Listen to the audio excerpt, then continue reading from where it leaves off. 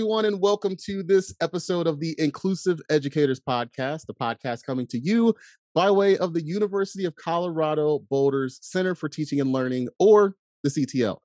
I'm Dr. Quatez Scott, or Quatez, and I serve in the dual capacity as Inclusive Pedagogy Lead in the CTL, as well as the host of this podcast. So welcome, everyone joining us here today.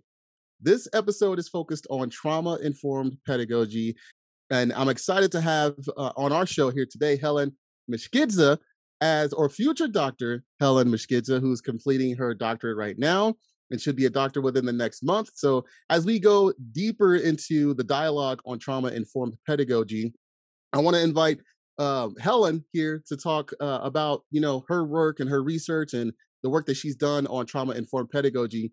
She and I had the opportunity to virtually meet briefly during a presentation that she facilitated, which was titled How to Bring Trauma-Informed Principles and Practices to Your Classroom. It was a great discussion, and I immediately followed up with Helen and asked her to join us on our show. So I'm glad to have her here today. But to go through just a short bio for Helen, Helen is a PhD candidate at the University of California, Irvine. She received her MA from Western University in Ontario, Canada, in 2017, and her BA and BS in philosophy and physics, respectively, from Elon University in 2016. Her teaching is guided by feminist values as well as trauma-informed and from an empirically based approach. Her research is in two areas of philosophy of physics: the foundations of gravitational theories and the epistemology of computational simulations. Everyone, please welcome Helen to the show. Helen, how are you doing? Great. Thanks so much, Quatez, for the introduction. Yeah, no problem. So I like to start off with this first question because I really just like to understand how people really come into teaching. All of our tracks are pretty much different, and a lot of folks have expertise in certain areas, but teaching is a lot different. So can you just share with our listeners and just share either what one person or persons or what one moment or moments for you really inspired you to become a college instructor or have interest in doing that? So for me, I think it was my undergraduate philosophy department as a whole that really motivated me to want to go into teaching. So their approach was like a really practical one, and they were guided by this goal. At least my perception was that they were guided by this goal of developing better informed democratic citizens. So that was what they saw the point of teaching philosophy as being. So at the time, I wasn't sure what kind of philosopher I wanted to be, but I did know that this is like the kind of goal that I was really motivated by. And so nowadays, I'm a philosopher of science, and so I have a better sense of what that means for me. So for my students, I want them to become better democratic citizens by really understanding the science that we're using and using to understand the world and using like practically to facilitate our going about in the world. And so I really want them to understand the role, the methodologies, the limitations of science. And as a teacher of philosophy of science, that's what I see my role as being. And so that's kind of how I came to want to go into the university setting. No, that's awesome. And for me, so my doctorate degree is in the foundations of education with a concentration, if you will, in the history of education. So educational foundations programs also focus a lot on preparing students to become, democratic citizens. So for you, what do you define as being a democratic citizen, and then what responsibility do you deem us to have as individuals to participate in society, democratically speaking? Sure. So basically like mainly voting, and I want students to be really understanding of the issues that they're voting on, especially as it might relate to scientific issues as a philosopher of science. So like if they're thinking about climate change policy or climate policy, I want them to have a good grasp of the science behind it. Or if they're thinking about like some general new policy, I want them to be able to evaluate the evidence, come to the issue, evaluate the evidence, and make their own informed decision. So just making those kinds of decisions where there is relevant scientific evidence, I want them to be comfortable and confident that they can look at that. But I mean, also, and this will be kind of discussed later on with the trauma-informed approach, I want them to have communities that they can rely on and engage with, and I think that's an important part of being a democratic citizen as well. Awesome. Now, since you brought it up, yeah, we're going to be talking about trauma informed pedagogy here today. So, I was immediately drawn to one. I was going through our events and everything on our own CTO webpage, and this was back like months ago because you presented back in March, and then I came across yours being presented, and now we see like so many more books, journals, and things, studies being done on trauma informed pedagogy. So for me, I was immediately personally drawn to it because of my own background. So, folks who don't necessarily know me, I was largely raised and came up through the foster care system myself. But I came out of homes that were quite abusive, like physically and emotionally speaking. So, I went through more than 2 dozen foster homes by the time I graduated from high school. So, with that, there was a lot of trauma that I carried with me into higher education and then clearly carried with me like throughout higher education. So, I was really drawn to just these conversations in general. So, my question for you is, what was your introduction to trauma informed pedagogy, and how do you define trauma informed pedagogy? And then, of course, why is this work so important, particularly when it relates to college teaching today? Yeah. Okay, so first, thanks so much for sharing that, especially for your listeners. It's really vulnerable. So thank you. Um, so for me, I came to trauma-informed pedagogy while teaching during the pandemic, and I think this is also the reason that we see so much rise in texts and papers and such looking at the trauma-informed approach. So many of us who were shielded from like these kinds of traumas were only then realizing how much trauma our students have in their lives, and of course, this was being exacerbated both by the pandemic and ongoing protests for racial justice at the time. So my introduction to the trauma informed approach was when I was teaching in 2021. Um, for me, the trauma informed approach takes seriously students' lived experiences. So I would say if your goal is like mine to help foster independent and reflective learners, a trauma informed approach just involves asking what the unaddressed impacts of trauma might be and how that might be influencing your students' progress towards these goals. So, very simply, how does this past trauma relate to their current experiences in your classroom? So, if your goal is, say, like a transformative educational experience, I think it's just necessary that you understand this context for the students in your classrooms. So, in general, it's really important to me because it cuts to the core of my goals as an educator. And I hope that's clear from what I just said, but maybe I can add in a bit more detail. So, there's lots of studies that show how many students carry trauma in the classroom. So, for example, there's this paper by Fraser and colleagues from 2009 that cites 85% of students reporting trauma, and so, I mean, that's from 2009, so surely the figure has only gone up since then. A study by Wood in 2021 cites that 85% of students report that the pandemic negatively impacted at least one aspect of their lives, and 65% of students indicate the pandemic has worsened their mental health in 2021. So we know that the effects have grown since the original 2009 study.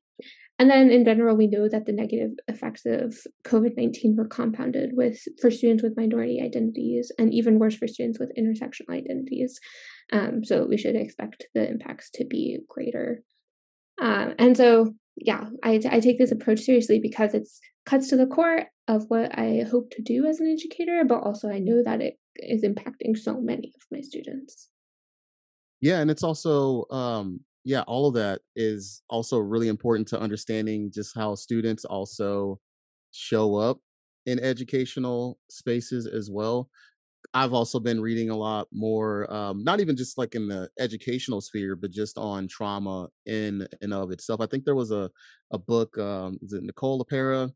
Um, I think I forget what the title of the book is called, but she did note something to the effect of I think 7 out of 10 young people today essentially identify like at least one traumatizing like experience that they have in their lives, right? So um, the one thing, not the one thing, but one thing that does stick out to me in terms of, these experiences is also looking at the level of the impact that it has on individuals.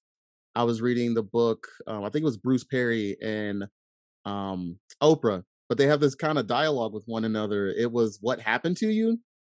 I don't know if Mm, you're familiar with it, but yeah, the book is like really interesting because and there are different definitions of trauma, right? But one of the definitions that he gives of trauma, or at least being able to understand what it looks like, is being able to look at an adverse event, looking at the adverse experience with it, and then of course looking at the outcomes because of that particular experience, and then looking at how it adversely affects a lot of different people. So um I definitely think that that's also important, too, in terms of how students show up in today's college classrooms. One of the things that I think you're kind of hinting at as well is just recognizing that to be inclusive, right, means to take into consideration today's students and the experiences that they come with, right? Like when you're talking about the lived experiences of students, because that's a mhm. reality, right? Whenever I facilitate dialogues with faculty members from an inclusive standpoint, one of the things that we can't ignore are the not just the academic needs of students, but the social needs of students, which by and large typically go into their academic needs, right? So they kind of go hand in hand. So it's really interesting, like what what things we must consider as it relates to students' experiences. So with that, you did a really great presentation. I don't want to walk through what you discussed back in March, but maybe you can give us a little bit of background. But just from a principle standpoint, right? Because your presentation was titled "How to Bring Trauma-Informed Principles and Practices." What are some of the core principles that educators must consider if they are interested in engaging in trauma-informed practices? So, I'll first say a bit like relating back to what you just mentioned. So, one thing that I really appreciate about trauma informed pedagogy is that it relates so closely to other nearby pedagogies that I think many folks are already committed to. So, if you have just a inclusive, maybe anti racist, feminist, universally designed kind of commitments, a trauma informed approach fits in really nicely with these. So, I think this will be clear when I go through these principles. But the principles in general include the following five: so safety, choice, trustworthiness, collaboration, and empowerment. Now, of course, these are just the ones that I'm focusing on, but I'll give a quick overview of each of them and say how that impacts what you actually do in the classroom. Safety involves the emotional and the physical safety of students in the classroom. So they want to feel comfortable and respected and welcome in the classroom with respect to their physical and their emotional and mental safety. Now, of course, there are times when we want to challenge students or make students uncomfortable about various issues or perspectives, but that's not at the stake of their general safety, right? Like we can push them and challenge them, but that doesn't mean that their general safety will ever be compromised. And so that's one of the first principle. So the second principle is choice, and choice really understands the role that trauma might have played in undermining students' choices in the past. And so it aims to provide them a little bit of control in the classroom by giving them options to choose from. So this could be with respect to like what assignments you ask students to complete or who they might be able to partner with. But basically, it's just giving students a voice in ways that they can enact what they might want to do. One thing about choice is that I think it often involves more work on the part of us as instructors. So we'll want to balance this with not overwhelming ourselves. Like to grade a bunch of different kinds of assignments is a more strenuous task than one type of assignment. So it's important to recognize that and incorporate that our own health into our approach. So the next principle is trustworthiness, and this involves students seeing you as being trustworthy. So it's really connected to transparency. We want to be really clear what our goals are in the classroom and then how we're going to be assessing students. We never want to kind of blindside them into not being aware of like how they might be assessed or not realizing that some assignment was coming up. So I really like that the trauma-informed approach, I really like the perspective that it takes to trustworthiness. It's not focusing on students actually developing trust towards you, but rather on you being perceived as trustworthy. So this is really especially important for students who might have like a general mistrust of educational environments, and because they might not find them welcoming at all. So the trauma-informed approach recognizes that that can't really be fixed in just one classroom experience. And so all we can really hope to do as educators is be trustworthy and then wait until students can develop that trust in us. So it's for the students to decide whether or not to trust us, but it's for us to present as trustworthy. The next one is collaboration. So this one's really important in a trauma-informed approach because trauma and higher ed in general are often so isolating. So this principle really emphasizes helping students build communities of support in the classroom. So you want them to have networks on which they can draw on.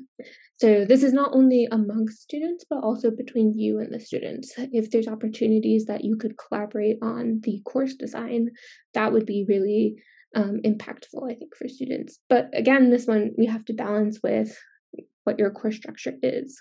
Like if you have over 100 students, collaborating with students is going to be much more difficult than if you have classrooms of, say, 20. And the final one is empowerment. So this one asks us to recognize and build up individual students and their experiences. So students in our classrooms have, of course, their own goals, and then these classrooms that we are fostering are just one step along the way to whatever goals they might have. So if we can, we should take these goals seriously when we're designing the course. And when we're doing that, and by doing that, what I mean is something like, who are the kinds of students who are going to be taking your course, and how might you support the goals that those kinds of students might have? Part of empowerment, too, is reflecting on whether or how your course might be contributing towards the status quo, or whether you're moving the dial towards justice. So whether you're contributing to the status quo that students are finding problematic, or whether you're actively moving the status quo.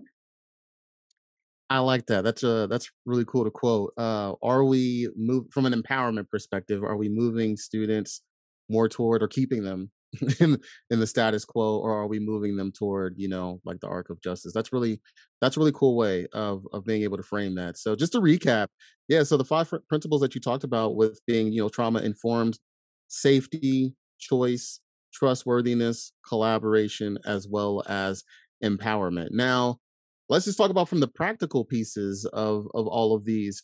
When you're teaching, what ways do you I guess like what practices do you incorporate inside of the classroom in terms of being trauma informed, but then also from a personal standpoint, what's an account like how do you measure yourself in terms of being effective? Like what accountability measures do you have in place?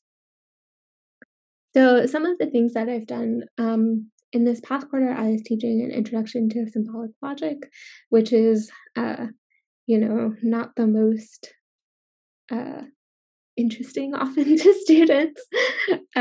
So one of the things I did in that class was, well, it was over 100 students, so we were kind of limited in what kinds of things we could do, but we made sure to incorporate collaboration. So every Friday we did labs, and students had groups in which they would complete labs. So that was a very clear way that they could develop communities of support. We also had a Discord community, so it's kind of like a social networking kind of platform on which students could chat and ask one another questions about the assignments and so on. So that was kind of like another way of developing community that was low stakes, and they could just quickly ask one another questions because the kinds of assignments that they are working on are like really easy to get stuck on small things, and I didn't want that to be happening. I wanted them to be able to feel like they could make progress without getting stuck in these holes. Um, One thing to note about logic, this classroom, and mathematics in general is that students will often carry a trauma of being told that they're not good at math.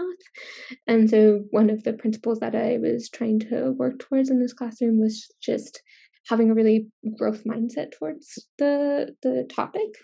And so, trauma informed approach kind of guided that because I recognized that they had this trauma and I wanted to build flexibility into the classroom to account for it. One of the things we did was allow various assignment categories to have particular assignments that could be dropped. So, like 5 out of 6 assignments in this category would be counted towards their grade. And if they happen to not do well on 1 or 2, that's fine, they would be dropped. And so that kind of fits in the choice and some amount of flexibility as well. So those are some kinds of things that I'll do that relate to that particular course. More generally, having peer network groups, having a lot of scaffolded assignments, having grace periods on assignments. So if you submit it within 24 hours, there's no penalty for it being late. These are the kinds of practices that I'll do throughout my classes. In terms of assessing how effective these strategies are, it can be really tricky. If you teach a course over multiple iterations, it can be really nice because as you incorporate more trauma-informed practices, you can see if students are improving and whether they feel more comfortable and confident. You can ask them, maybe ask them like in their midterm evaluations or so forth. For somebody who is kind of teaching these one-off courses as a graduate student, that's not really an option because you don't get to iterate as much. So I would just often ask them in the midterm evaluations and have kind of reflections along the way.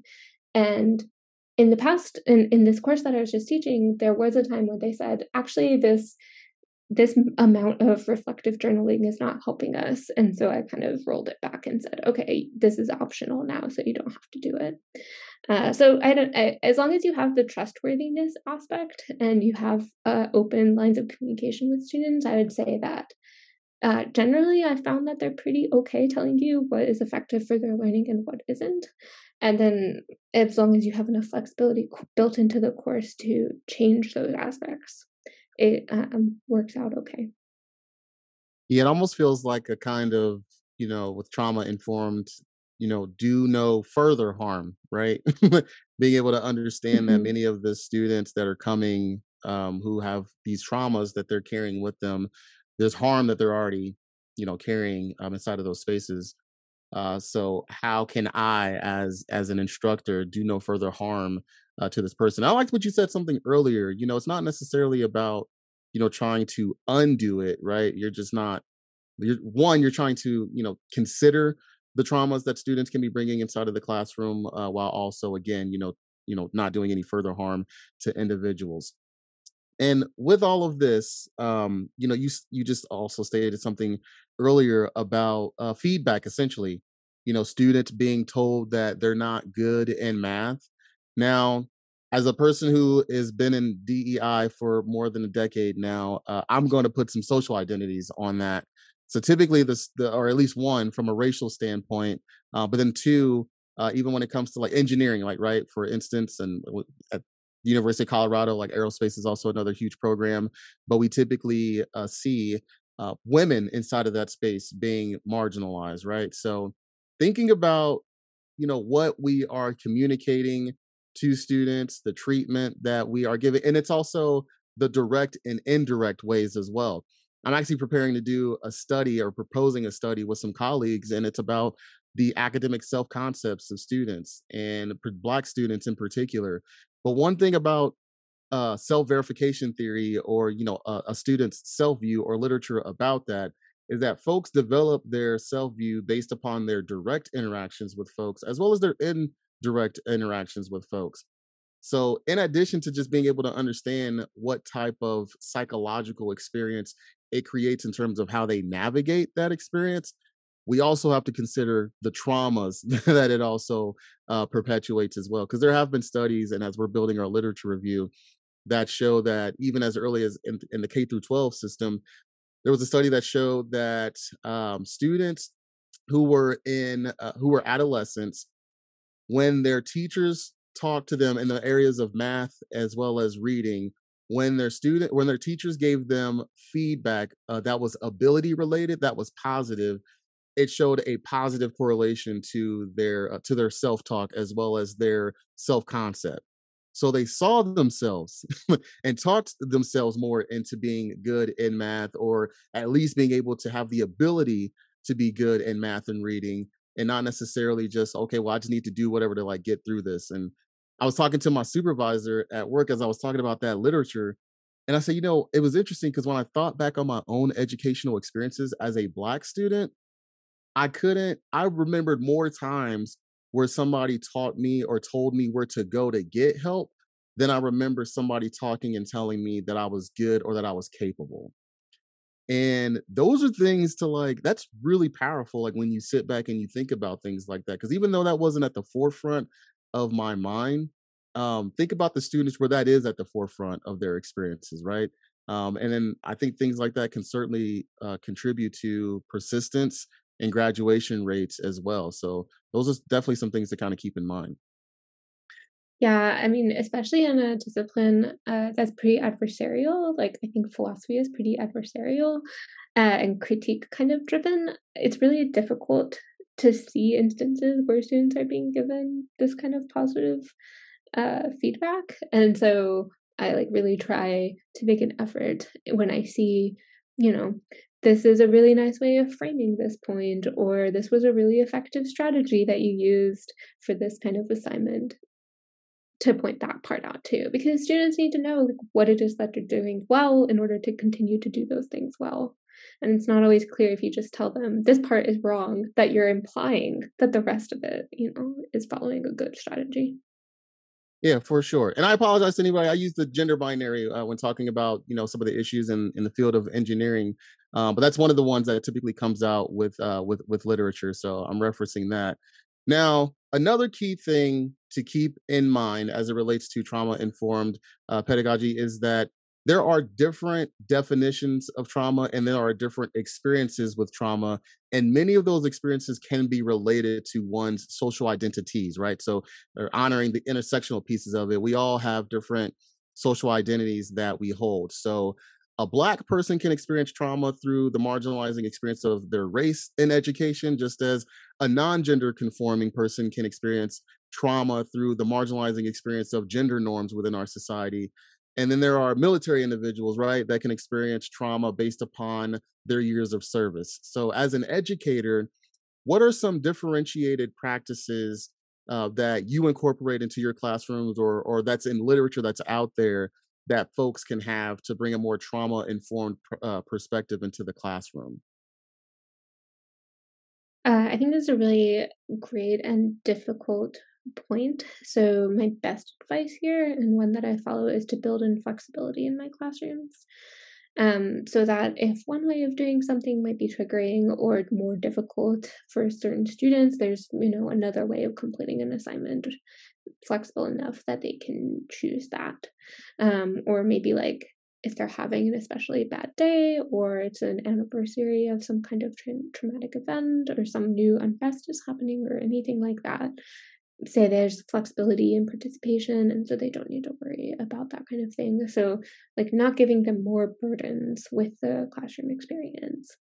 As a white female identifying and presenting instructor, I think it can be really difficult for me to be able to sort of conceptualize some of the traumas that my students are going through, especially teaching at a university where the demographics don't, correspond to my own demographics.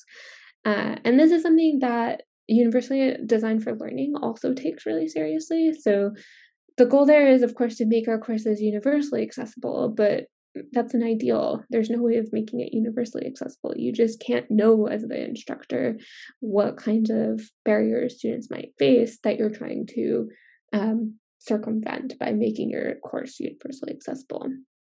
And so maybe the thing to say is build in flexibility, build in choice, but also build in this trustworthiness aspect so that if students aren't getting the things they need, the trauma informed approach is there to allow them to ask you for those kinds of alternative means of completing assignments or different approaches. And so, as long as you're clear that you're open to feedback and flexible, I would hope that students would feel comfortable enough to come to you with whatever issues they might be facing, and then you work to make it better. Now, if you are, like me, in a position of privilege with respect to a lot of your students in terms of their demographic identities, we should take it upon ourselves to be educated about the kinds of issues that they might be facing and adjust our courses accordingly. But again, like you don't always know. And so having that flexibility and openness of communication is important.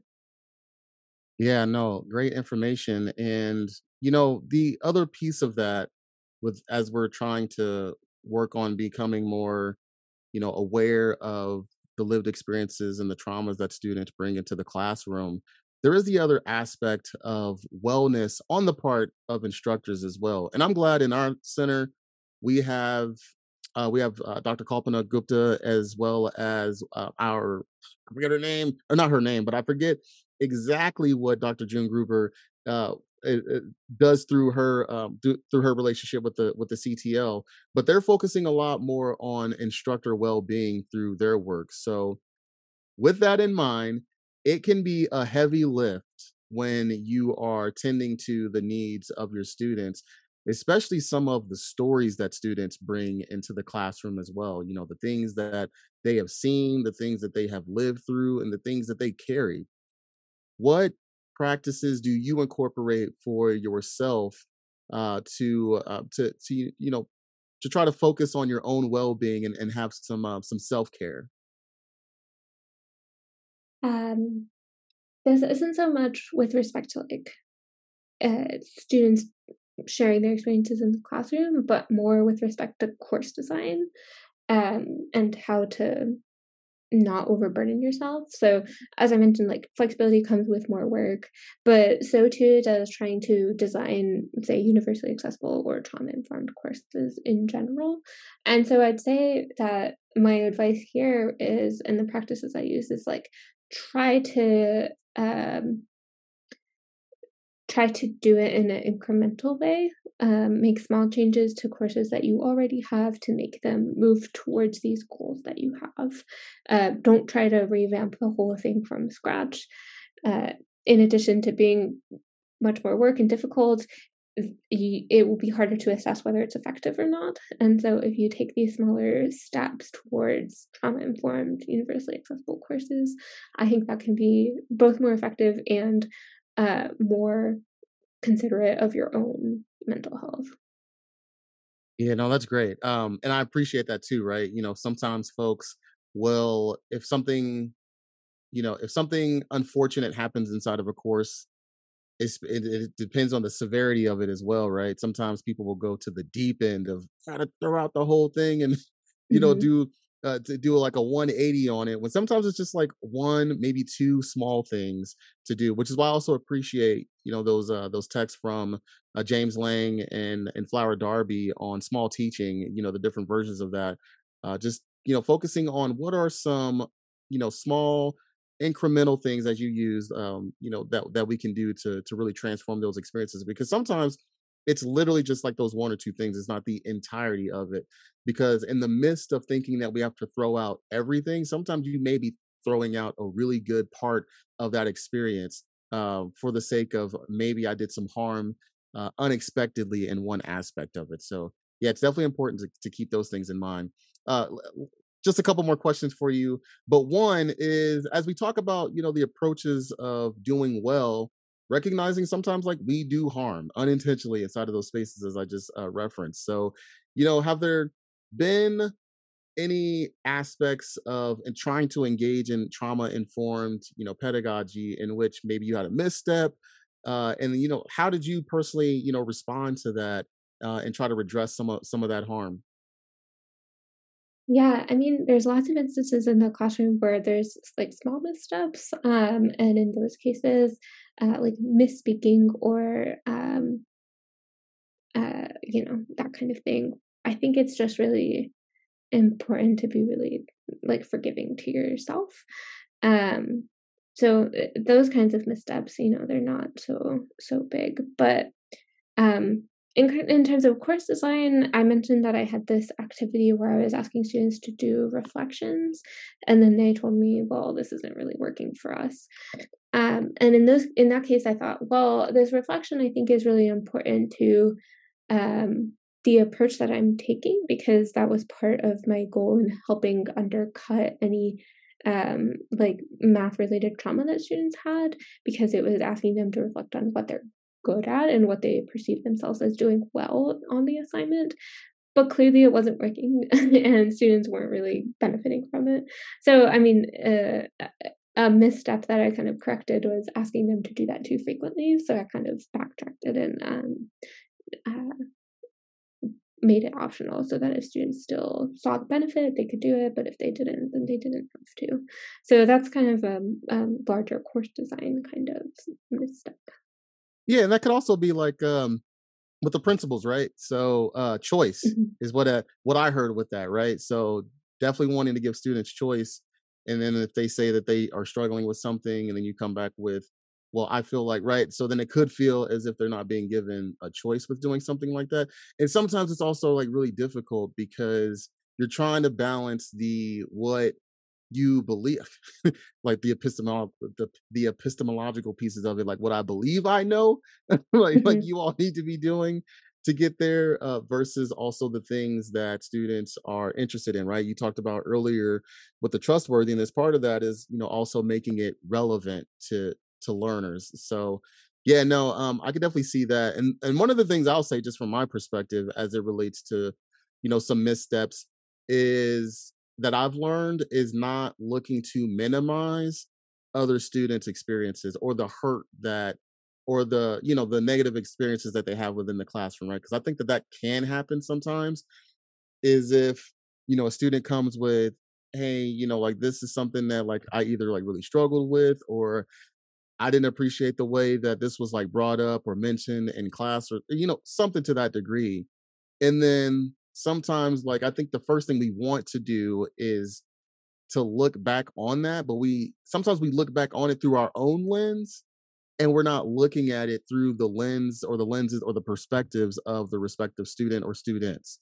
So mhm. sometimes, like, we can look back and just say, well, I didn't really mention it. Like, the way that I said it, the tone that I brought to it really wasn't to what they're making it out to be, which can then be minimizing that student's experience and really shielding like the trauma that they're bringing and they're bringing to you inside of that space. So one, it's important to recognize that there's a huge level of trust, right? One of the principles of trauma informed pedagogy is that students are trusting and being vulnerable that by coming to you that they're not going to be harmed further with that. What they're looking to do is to one, make you aware of that so that it doesn't happen again, but then two, like what are some things that we can do to minimize the likelihood that this can happen again in the future. So I would say personally, yeah, it's really important for us, from a inside of the class, like when things are going on, try not to minimize the experiences of students or the harm that they're bringing to you. And part of that is being able to be comfortable enough with ourselves to acknowledge that we are human. So just like we're humanizing the experiences of students through trauma-informed teaching practices, like we have to humanize like ourselves as well. So we are likely to do harm inside of those spaces. So I think those things are important. Yeah, I think that's really key is when it's like if they're coming to you, they are already showing that they're presenting vulnerable and you want to understand this feedback that they're giving you. And often as instructors, I think I've seen a lot of people switch into defensive mode and done this myself. And you're like, no, that's not what I meant. But the point isn't that, right? It's to understand why they perceive this as um, offending them or harming them or traumatizing them or whatever is the case, and then understand like not only don't repeat this kind of instance, but what other kinds of things might this be influencing, and how might you change other aspects of the course to make sure that it wouldn't happen again. For sure. Now, lastly, what are some myths or misconceptions about trauma informed pedagogy that you think are important to address? Okay, so one thing that's not so much a myth, but I think is important that we consider is like what constitutes trauma in the first place. Because people might be totally on board and just be like, but I don't really understand like what the trauma is. So some researchers think that it's much closer to something like PTSD, which might be the strictest definition of trauma. But other people take a much more general or a lenient view here, where a traumatic event is just one that students or whoever the relevant party is perceives as causing some kind of fear, helplessness, or horror. So I tend to think that the more general version of the understanding is more helpful. And like particular examples of traumatic instances include like witnessing violence, unexpected death of a friend or family member or a loved one, etc., unwanted sexual attention or contact, a natural disaster might cause trauma, and many more like this. So anything like pandemic related might be related here, etc. So I think it's very clear from the kinds of examples that these are going to be differentially associated with various demographic groups, and so we might consider that as well. And then finally, uh, whether or not the students in your classroom have actually experienced trauma, I think the principles that trauma informed approach brings so nicely align with other kinds of pedagogies that people are already committed to, that they ought to just adopt them. Like courses that have more trustworthiness and transparency, uh, these are just better courses overall, whether or not it's in response to students' trauma.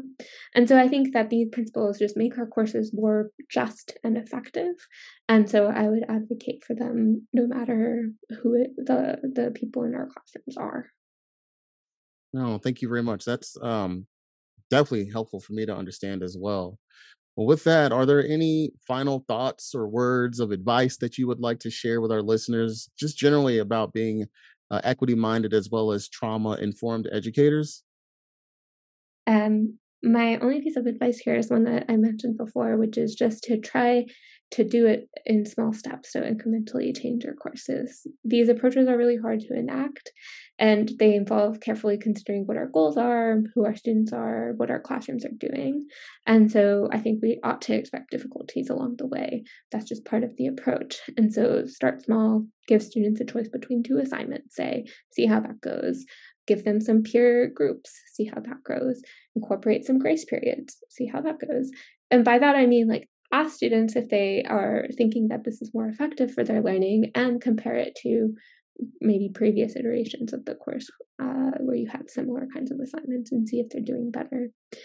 So just be really lenient on yourself as you go along to recognize that this is difficult and try to take small steps. We're going to practice it right now. Dr. Mashiska, thank you very much for joining. It's been really awesome. Thank you so much for contributing your expertise and being so gracious with your time and everything. All of this is super informative.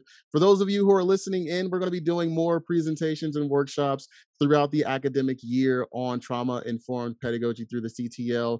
So once again, let's send Dr. Mashiska all the best wishes and luck as she defends or prepares to defend her dissertation here in the next month. So, is there anything? Actually, let me.